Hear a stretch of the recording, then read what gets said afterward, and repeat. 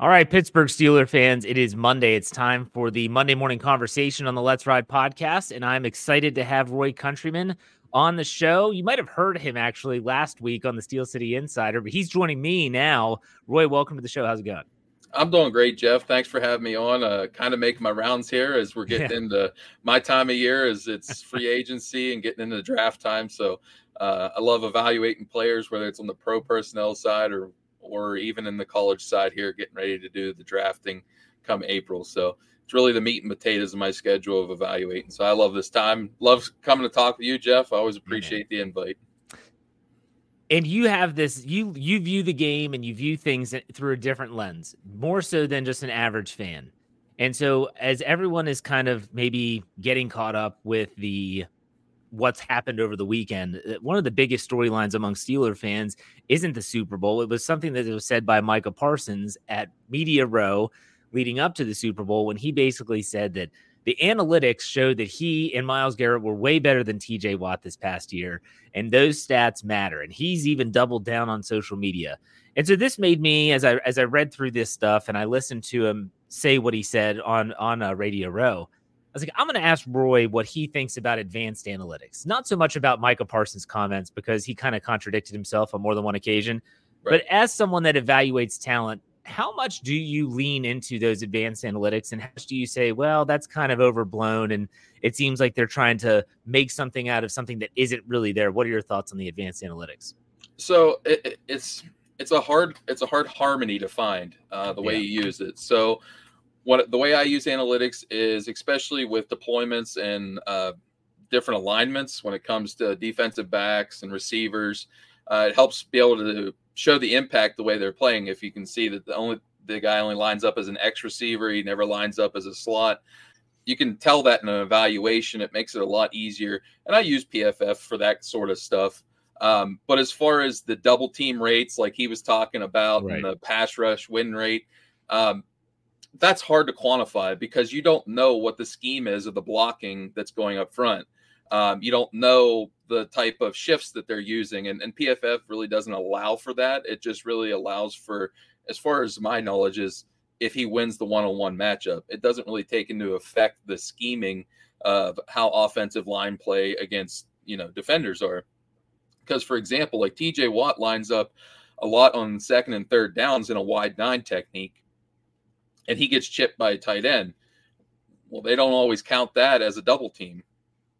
Yeah. So, yeah, his double team rate's going to be a lot lower for a guy like Myles Garrett that gets shifted inside a lot, sometimes on third downs, and is beating guards because of his quickness and the size he is. But they're different players. That's the way we got to kind of remember this is we're trying to quantify something you're never going to be able to quantify. It's like trying to tell a good chef how good his food is. Some of the words in the English language just are not there to compliment him to the best way, you know?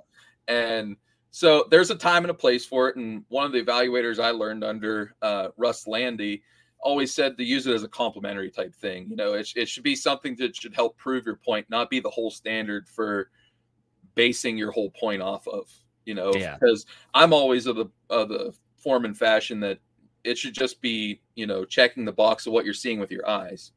And that's coming from an evaluator's standpoint. So for me, there's a time and place of it. It's just to be the only basis of an argument is hard to be stand on that platform. Yeah. I mean, it should confirm what you're seeing is essentially what you're saying. And I like that stance on it because, I mean, TJ Watt had 19 sacks, probably would have had 20 if he didn't get injured in week 18 against the Ravens. And you look at the overall numbers, and he's a very well-rounded player in terms of people don't talk about pass defenses and being able to get your hands on the football at the line of scrimmage when you're not going to get to the quarterback. He had an interception. He scored a touchdown, like these weird ways of impacting games. I don't want to go down that rabbit hole too much. I do appreciate your insight on the analytics. I also want to get your thoughts because, again, you don't just know the personnel more than the average fan. You also know the coaches better. The Steelers made 3 official hires at the end of the week last week. What were your thoughts of those new coaches? They hired a quarterback's coach, an offensive assistant, and a wide receivers coach. Anything stand out amongst those coaches? So the two mostly that I focused on was Tom Arth, the guy we signed from Los Angeles once they switched coaching staffs.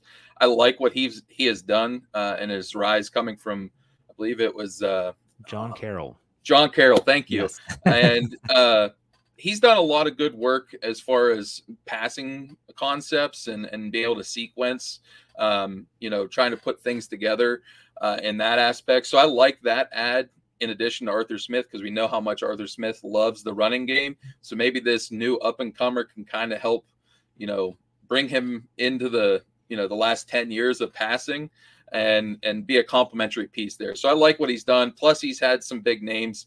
He backed up Peyton Manning as a player, and he also has been working with Justin Herbert here. So they have some gravitas when he's talking to a guy in that quarterback room.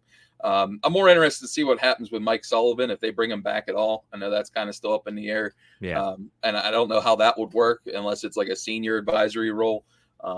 But because you don't want to, the relationship's already there with Pickett. You don't want, Right. what happened with the Panthers this past year, too many cooks in the kitchen, and Bryce Young's not knowing which way is left and which way is right. So yeah, you really want to kind of pare that down for how many people is in his ear if it's going to be Pickett for our starter in week 1. Now, Azani, the receivers coach, I really like the hire. Good veteran coach. I thought maybe they would explore Hines Ward a little more, but I'm not sure if there's some apropos after the whole last time he was going to try to get the receivers coach job and the whole Antonio Brown thing where he wanted to hold him accountable, but it just kind of didn't work out. Right. I don't know what the story is behind that they didn't really reach out to him, but Azani has a lot of, notches on the belt of quality receivers, even Antonio Brown back at Central Michigan. I know it didn't go well for him last year, but he's a really good wide receiver coach. It seems like he's able to purvey his thoughts and actions and kind of keep guys, held to a standard. So I'm kind of interested to see that with our receiver group, because I think there's a lot of, I don't want to say immaturity, but there's a lot of room for growth in that area. And I want to see that evolve with this new coaching staff, especially with Arthur Smith. They're going to be asked to block a lot more. It's going to be interesting to see the buy-in of both of those guys coming into this year. I'm sorry. When you say blocking, I cannot get the Indianapolis Colts game and Pickens standing there watching Jaylen Warren getting tackled at the goal line and think, oh, this is going to be interesting. But we'll see. We'll see. Hey, and I can show you a handful of tape where he's blocking mauling guys outside. That's what I mean. So for him, I'm not putting a red flag on that just yet. It's just, I think it's just the awareness of knowing every play we got to play like that, not just if it's coming my way or not.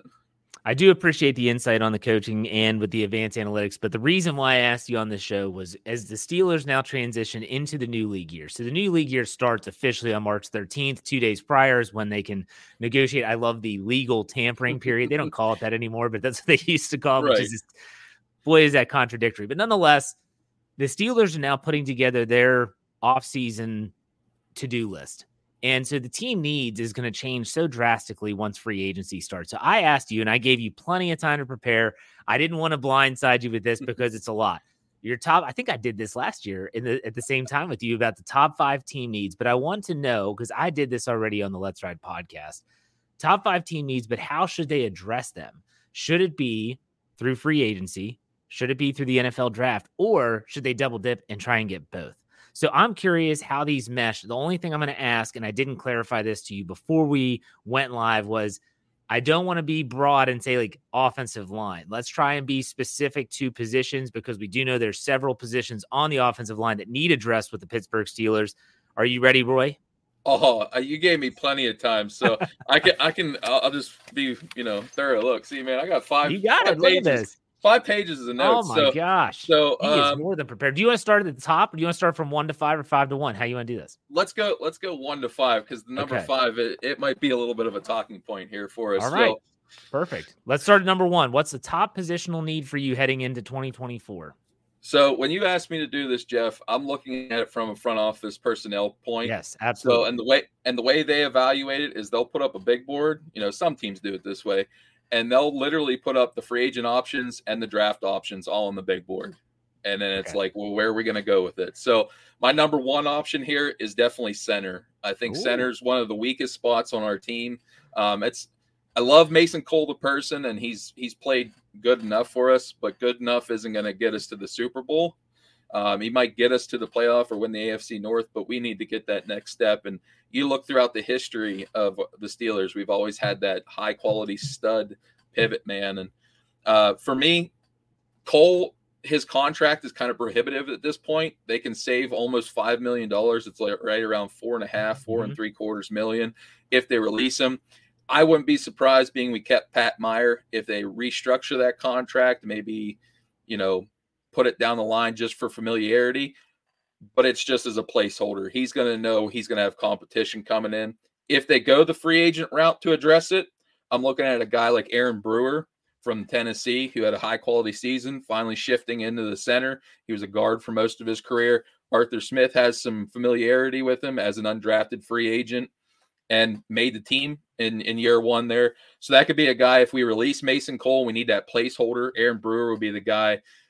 He has really great athleticism, movement skills. He isn't the bulkiest guy, and those big nose tackles like Michael Pierce would be able to push him around. But we're going to see that wide zone running a lot with Arthur Smith. He would fit that system and what they're looking for as a free agent, but that would be that placeholder. Either him or Mason Cole will be there, because the Steelers don't like starting rookies. We've seen it with Broderick Jones last year. Week one, they don't like upsetting the apple cart. They like to see him win through practice, insert him to the lineup here since Tomlin's been our coach. Now, as far as the draft, this is one of the years that there's just a plethora of centers that are available. And it's really going to come down to what the value is at pick 20. JPJ, Jackson Powers Johnson from Oregon, is an absolute monster. There isn't a lot of weaknesses in his game. If you watch the Senior Bowl practices, the foot quickness, the power, the strength, the ability to get to the second level, and he's even playing with a hamstring injury in those practices. That would be a player you're probably going to have to grab at pick 20 if you want a center in the first round. Now, we're one of the few teams that value him in the first round, but I'm not so sure they can look away from maybe another need as in a corner, maybe some other places here, depending on how the board falls. So I'm really the guy, for me, that I'm targeting is Zach Frazier in the second round. That's where I'm going. Even if I got to make a slight trade up in the second round to make sure I get my guy. He's a 4-time high school wrestling champ. Great hands, great movement ability. He's kind of the 1A, 1B to Jackson Powers Johnson as far as centers in this class. And all you got to know is go watch his film of him literally crawling off the field after he broke his leg in the last game in college to try to save his team a 10-second runoff in that last matchup. That told me all I needed to know about him as far as heart-wise and the way he's going to work as a professional. So for me, it's either going to be Mason Cole on a restructured deal and Aaron Brewer as a placeholder, and I would take Zach Frazier as my next pivot man for the next, hopefully, decade here. You brought it up, and I was going to bring it up even if you didn't. Does the medicals concern you with Zach Frazier? I know he's a Mountaineer, and I'm born in West Virginia, so I'm familiar with his game a little bit. But the fact that he did break that leg, I'm not sure about the recovery. I know he was at the Senior Bowl. He did some individual work, but didn't really practice or anything like that. You think that that's 100% healed, not going to be a factor entering the draft? Yeah, and I don't have a problem with it. I mean, it was a fractured fibula, I believe. Yeah. He's actually working, I think, with the offensive masterminds right now.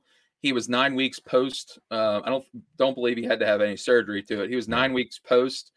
He was already running on a treadmill out there and performing out there. He said that he's probably going to be performing some of the drills at the combine, probably not all of them. But like I said, we don't start rookies year one anyway, so we can ease them in. Hopefully get the stopgap, whether it's Cole that takes a reduced deal or Brewer would be our stopgap. But that guy is – you can't lose either way with Jackson Powers Johnson or Zach Frazier. I just think this is the year that even though there is depth, we're going to come away with one of these top 2-3 centers in this draft class. All right, very good. Let's go to number 2. What's your second position on your team needs list? So the second position need is cornerback. It's one that I think we're going to have to double dip at, and you look at our roster, we need both an outside corner and a versatile. That's the way I always class them, not just nickel corner, but versatile corner. that can slide inside. So for me, I know everybody's clamoring for L'Jarius Sneed or Jalen Johnson. I'm not sure. Yeah, you know me and Pittsburgh, we never go out and sign a big free agent like that. Not saying Omar Khan couldn't break the tradition, but I don't believe maybe them guys will even get passed up on the franchise tag. You know, Kansas City has a decision to make with Chris Jones and Sneed. Johnson's for sure going to get the franchise tag out in Chicago. So I'm looking at guys as far as the veteran route. Stephon Gilmore. Tomlin's always had a kind of a keenness towards him through the draft process and throughout his playing career. He's always been complimentary of him. Had a really good season out in Dallas. Can maybe have a decent deal here. You're going to have to pay him pretty well, but not that upper echelon market because he is a little older. And he would be an ideal candidate for that number 2 corner opposite JPJ, taking on the second receiver. Still learning with the mentor role with some of these younger guys. And even a guy like Ronald Darby, if you don't want to pay that much to an outside corner. Darby had a quality year and some like 400 some snaps with Baltimore. 10-year veteran, good at playing man coverage, can play zone, aggressive in the tackling aspect. Those guys could be the placeholders for week 1 that you could get in. Now, as far as versatile guys, you have guys like Kenny Moore from Indianapolis that would be more towards that upper end of the money. Miles Bryant, who's a guy that reminds me a lot of Mike Hilton. He played with New England. He played safety, nickel, really good instincts, really good at coming downhill in pursuit. Or a guy like Nick Needham out in Miami, who's also an unrestricted free agent. If it was me, I would be targeting Stephon Gilmore. I don't know what their plans are with Pat Pete. They can get a lot of cap relief if they release him. Not sure if they don't restructure that and let him maybe play a little bit of safety this year. I don't know. We're going to have to see what happens there, but we can't go in this year with him being our number 2 corner. I agree. It's just not feasible. And you know as well as I do, as we come into the draft season, Steelers don't like going on the draft with glaring needs. That just kind of tips our hands when it comes to the draft in itself. So I could really see them targeting a guy like Stephon Gilmore. Just makes a lot of sense with JPJ and him. That would be a pretty staunch, 1-2 punch. And I think that would be the route they go in veteran is to address the outside corner. Now, as far as the draft goes, there's a lot of depth in this class too. Not so much in the first round, but it's at day 2, early day 3. You have guys like Quinyon Mitchell. He's probably going to be in that first round class that after a really steady Senior Bowl here, showed his skills translate against Power 5 conference players. A guy like Ennis Rakestraw Jr. from Missouri, big physical corner, can play man coverage, isn't afraid to come downhill. Jarvis Brownlee Jr., also from Louisville, had a great Senior Bowl week. Really flies downhill. Transferred from Florida State. Just a really feisty kind of corner as an outside guy. Brownlee Jr. is actually the guy I would target if you're looking for more of the outside guy on day 2, day 3 area. And then a guy like Quantez Stiggers. I know I wrote about him for Jim over at 24/7. Could be one of the first players to be drafted that never played college football. And played up in the CFL and played in the East-West Shrine game. He was kind of raw technically wise, but he's got everything you want in a corner. So maybe you go out and sign a guy like Stephon Gilmore, bring this kid along, teach him the way underneath of him. So that would be one of the outside corners. If you're looking for the more versatile defensive backs that we could get to play slot, maybe some dime, Mike Sanderstill is the upper echelon guy in the draft from Michigan. He made plays all over the place for the Wolverines. The brother of one of the receivers of Green Bay Packers, Max Melton from Rutgers. Another one, he played a lot of outside corners, probably going to have to shift inside. Great speed, great physicality there. 2 guys that I really like. One guy shined out in the East-West Shrine, Dadrian Taylor Demerson. They just call him Rabbit from Texas Tech. This guy, he reminds you of a mini Tyrann Mathieu. He's just all over the place, chirping at people. Really high quality IQ. That would be the guy I target maybe in the 3rd, 4th round. He seems like that spark plug that would be great opposite Minkah Fitzpatrick, in that secondary to add to it. Whether he can drop down, play nickel, he can play over the top if you need to. Just gives your defense coordinator a lot of variety that he could play around with. So if I'm looking at corners and guys that I would maybe be targeting, Jarvis Brownlee Jr. for outside corner draft. And like I said, Rabbit, Dadrian Taylor Demerson as my versatile guy. I do have to ask you, since we're on the cornerbacks, what are your thoughts on like a Corey Trice? It's tough. He had a really bad knee injury in college at Purdue. He had another one in training camp last year, and also Darius Rush, who was signed midseason. Do any of those two prospects are they just, hey, you're gonna be in camp and you're gonna be fighting for a job, or did any of them show you anything? I know that obviously with Trice, it's minimal with his time at training camp. Did any of them show you anything like, you know what, there might be something there that the Steelers could work with? Yeah, Trice really impressed me in training camp. I think he's going to get a legit shot at making the roster. I think they were excited by his upside. I think they were surprised they got him as late as they did, and a lot of it had to do with those medicals you talked about. The good thing, I believe, his knee injury wasn't to the same knee, so Okay. that I'd have to double check on that. Don't hold me to it, but I don't believe it was to the same knee. So now we're not getting the degenerative talk that you talk about if you injure the same knee multiple times. That length and physicality always translate. We've seen players be able to bounce back from those knee injuries a lot better. He has the right mentality and working back. So I wouldn't just, forget about him yet, but I also wouldn't be counting on him either. That would be just like my lottery ticket winnings that I'm playing on if he winds up being a productive member. The guy that I was more intrigued with was Darius Rush, and I think you can see the excitement they got after elevating him and signing, and he made a nice pass breakup late in the season as well when he got some playing time. He has a lot of translatable skills to an outside corner, and I think that's why you're going to see them maybe take a chance on a veteran outside guy to give these two plus Joey Porter a chance to learn from him, have that placeholder, and whether it's a draft pick or whatnot to help them get an opportunity, it's going to buy some time for them to figure it out. Also, a guy not to forget about is Luke Barku as well. It was an XFL signing and then got a chance. He's a really good playmaker when the ball's in the air. He just needed to add some bulk, and there was a reason why he stayed on the practice squad all last year. So don't forget about Luke Barku either, and that might be the one sneaky guy out of that trio that they look to maybe one of them out of the three make a move forward to a roster spot, maybe a future starting spot there as well. I remember you bringing up Barku last year around this time, so that's a good call. What's your third team need here? All right, so my third team need is offensive tackle. And these top three needs can kind of be interchangeable. I believe center and corner are the more pressing needs, but I think tackle for more of the long-term vision is one of those ones that you have to invest in. We've seen Broderick Jones last year. Especially with Andy Weidel now in the front office, we're going to be building through the trenches. Dan Moore's play is just simply not conducive to playoff caliber winning football. As long as it stays at the level of the last 2 years, it's not.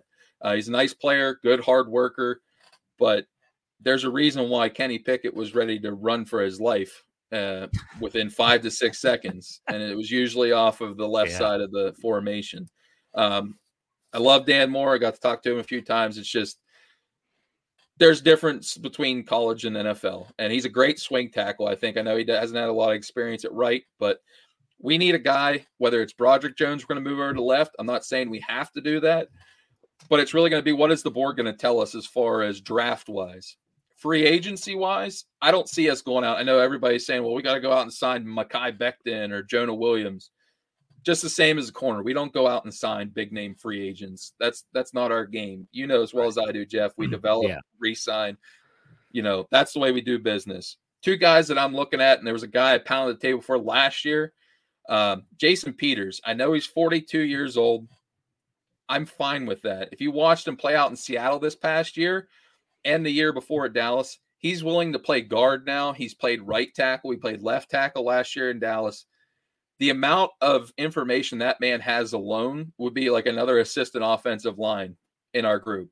And even if he don't make the team, our offensive line is going to be better for that, just in the preparation style. Broderick Jones being able to soak up his wisdom, the athleticism that Peters had to have, and the working ethic that he had to do from translating to a tight end to a tackle, it needs to be there. So that would be my under-the-radar guy to kind of target.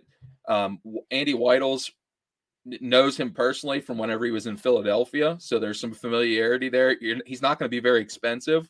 That would be my placeholder guy, maybe to target in free agency, just to try to help out the younger players there with some knowledge and boosting their morale. If you're looking more for a guy that can actually start and maybe even be our swing tackle here in 2024, a guy like George Fant, who started at right tackle for the Texans after their right tackle, Titus Howard, went out. He played really well for the Texans down the stretch. So if you're looking for a guy you want to maybe push both Moore and Jones, George Fant's probably your guy. Now, if the cost is too prohibitive, you might look at a way in Jason Peters, that veteran, really knowledgeable guy that can mentor the younger ones. For sure.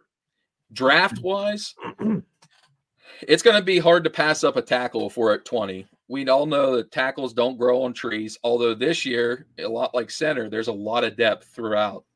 This is one of the best tackle classes I've ever evaluated as far as the amount of depth that you're probably going to get starters all the way through day 2, maybe even early day 4 or early day 3 into the 4th round. Now, they might not be day 1 starters, but you're going to get starters into that day 3, just the amount of depth that we have here.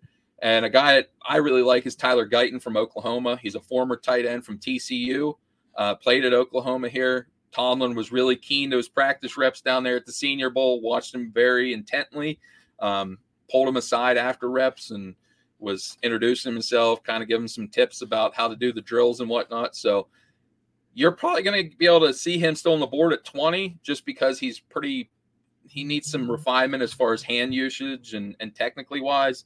But you got guys like J.C. Latham from Alabama or the kid from Georgia, Marius Mims, who's only, I believe, had less than 10 starts.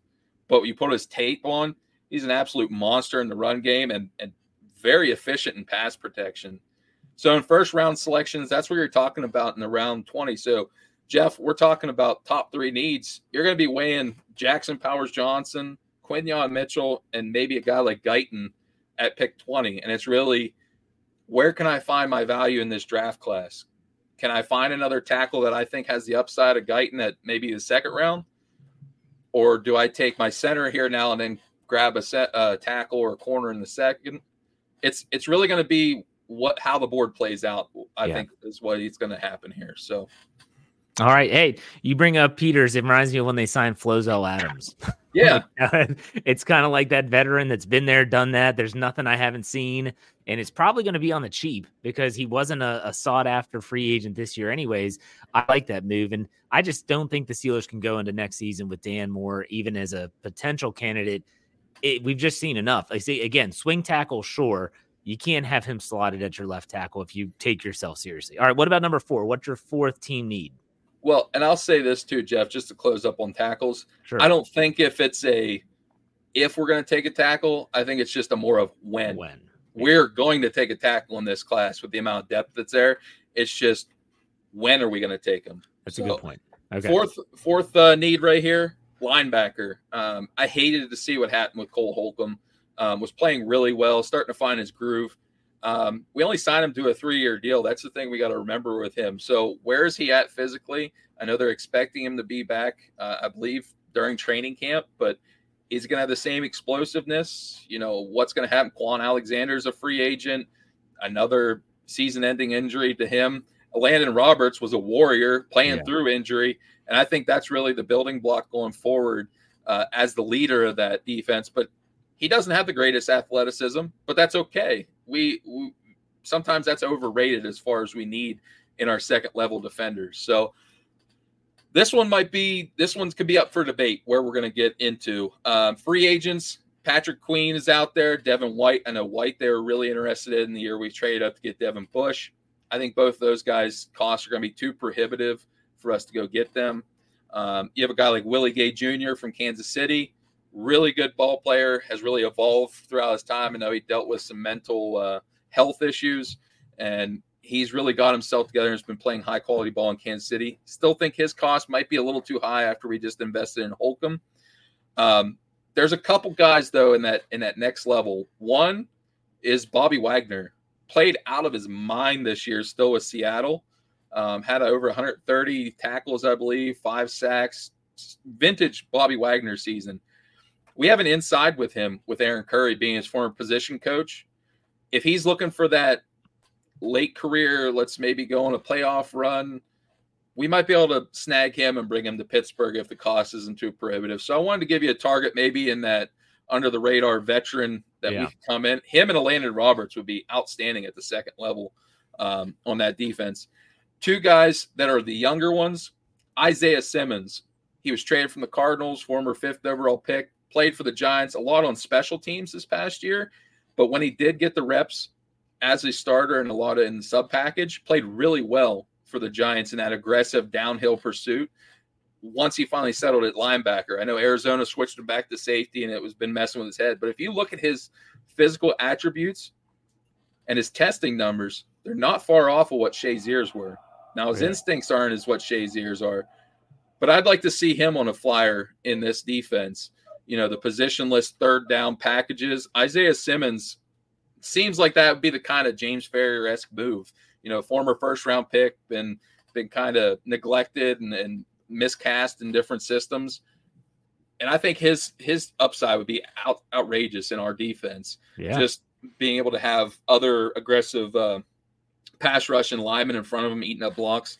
He's a guy. Or Jeremy Chin, safety linebacker from Carolina. They're both available. I really think they would be that positionless dime backer, you know, linebacker beside Landon Roberts can make a lot of impact going sideline to sideline, coverage backer, do a lot of different things and not break the bank. You know, Chin will probably be a more expensive guy because he has more production. Be really high quality ads there for both of them in free agency. Draft wise, it's linebackers one of them positions this year. It's like, I really hope you don't have a need because it's kind of throw something at the wall and let's see what we get to stick. There's really 2 guys, maybe 3 guys that are the upper echelon talents, and I'm not sure any of them are first round picks. So you have guys like Peyton Wilson from NC State, freak athlete. I told Jim on our podcast that he reminds me a lot, you know, tenacity wise, of TJ Watt or Nate Herbig. Not saying the player, but just that outrageous impact, like I can just take over a game at some points. Peyton Wilson is a really quality linebacker, both as a run defender and as a pass defender, but he has a long, and I'm saying a long injury history. So that's what's going to be the real question with him. Knee injuries, shoulder injuries. Had the last year, though, he was healthy. So that's the one thing you can hold for him. Edgerrin Cooper from Texas A&M, Tomlin and the Steelers showed a lot of interest in him in the Shrine Bowl. Explosive mover, downhill force. Not so sure about his coverage skills, but he's a high-quality athlete. He'd be one, or the son of Jeremiah Trotter. Jeremiah Trotter Jr. from Clemson is also here. A little bit undersized, but as a downhill triggering linebacker. Decent instincts in zone coverage. But you're looking at all these guys at probably second, third round, especially with Wilson. I think he's a first-round talent, but the medicals are probably going to force him to be a little bit lower. I like how you had that fourth because it just seems like anymore in today's NFL and today's college game that it's such a hybrid role playing inside linebacker. You have those thumpers and then you have the coverage guys. You just don't have those guys that do it all very much anymore. So I like the free agent options you mentioned, especially Simmons. I think he's a very intriguing get. And if you have him with Landon Roberts, who is more of your traditional inside linebacker, I think it could be a good fit. And again, like you said, the draft class isn't that great. But what about your fifth one? You said this could be controversial. I'm anxious to hear what your fifth position of need is. Yeah, so I saved this one for last just because I couldn't put it at number one. It's definitely quarterback. And I've been going back and forth in my mind, been watching tape of different guys, both on the pro personnel side and the college side. And I'm not sure what this team's going to do. That's going to be the whole talk of the whole offseason. Kenny Pickett, I think the benching is maybe what's best for him long term in his career. I'm not so sure they give Mason Rudolph a contract. I know they've been saying the right things in the media. He played well down the stretch. I'm not saying that he'd be playing well enough to be the week one starter because I think we can do better. But you see guys like Kirk Cousins. Am I going out to spend 40, 45 million on a guy that's coming off a Achilles injury? Yeah, I don't know. Yeah. But you look at our roster, that's the thing you look at from a GM perspective and even Tomlin's perspective is a lot of my players are more on the 30-plus side, especially on defense, or they're getting around that magic number of 30. Even some of my offensive pieces, we renewed the youth on that side, but by the time they're going to be in their, prime of their career, we're going to need defensive pieces. Right. So do you go out and add a guy like that you try to pay off the veterans on the defensive side and get us over the hump to get to the Super Bowl? I'm not so sure they're going to take a swing at Kirk Cousins. That's too much money. But me and my one friend were talking about quarterback options here, and he brought up Russell Wilson. And I don't know what happened in Denver. I'm not a huge Sean Payton fan, and I think Payton's going to pretty much trash their salary cap for the next 3 to 4 years because they are going to release Russell Wilson. Yeah. I love Russell Wilson as a player and loved what he does off the field. He's a Walter Payton Man of the Year winner, just like Cam Hayward. I think that might be the guy we go out and target. I think we might see a veteran. The gravitas, you could purvey that to Pickett and saying we got a Super Bowl caliber winning quarterback that you're going to compete with. And that's the one option this year that you can maybe make that statement is, okay, Russell Wilson's contract with Denver when he gets released will be around $35 million, I believe. They'll be on the books for. Yeah. There's offset language in that. So Russell Wilson ain't going to do them no favors after the way they treated him. No, let's just be honest with that. Yeah. So Russell Wilson's going to take a forget you deal, and it'll be he's vet minimum contract will be $1.21 million this year. Who can the Steelers add for $1.21 million to compete for a starting job with a Super Bowl ring? Not many.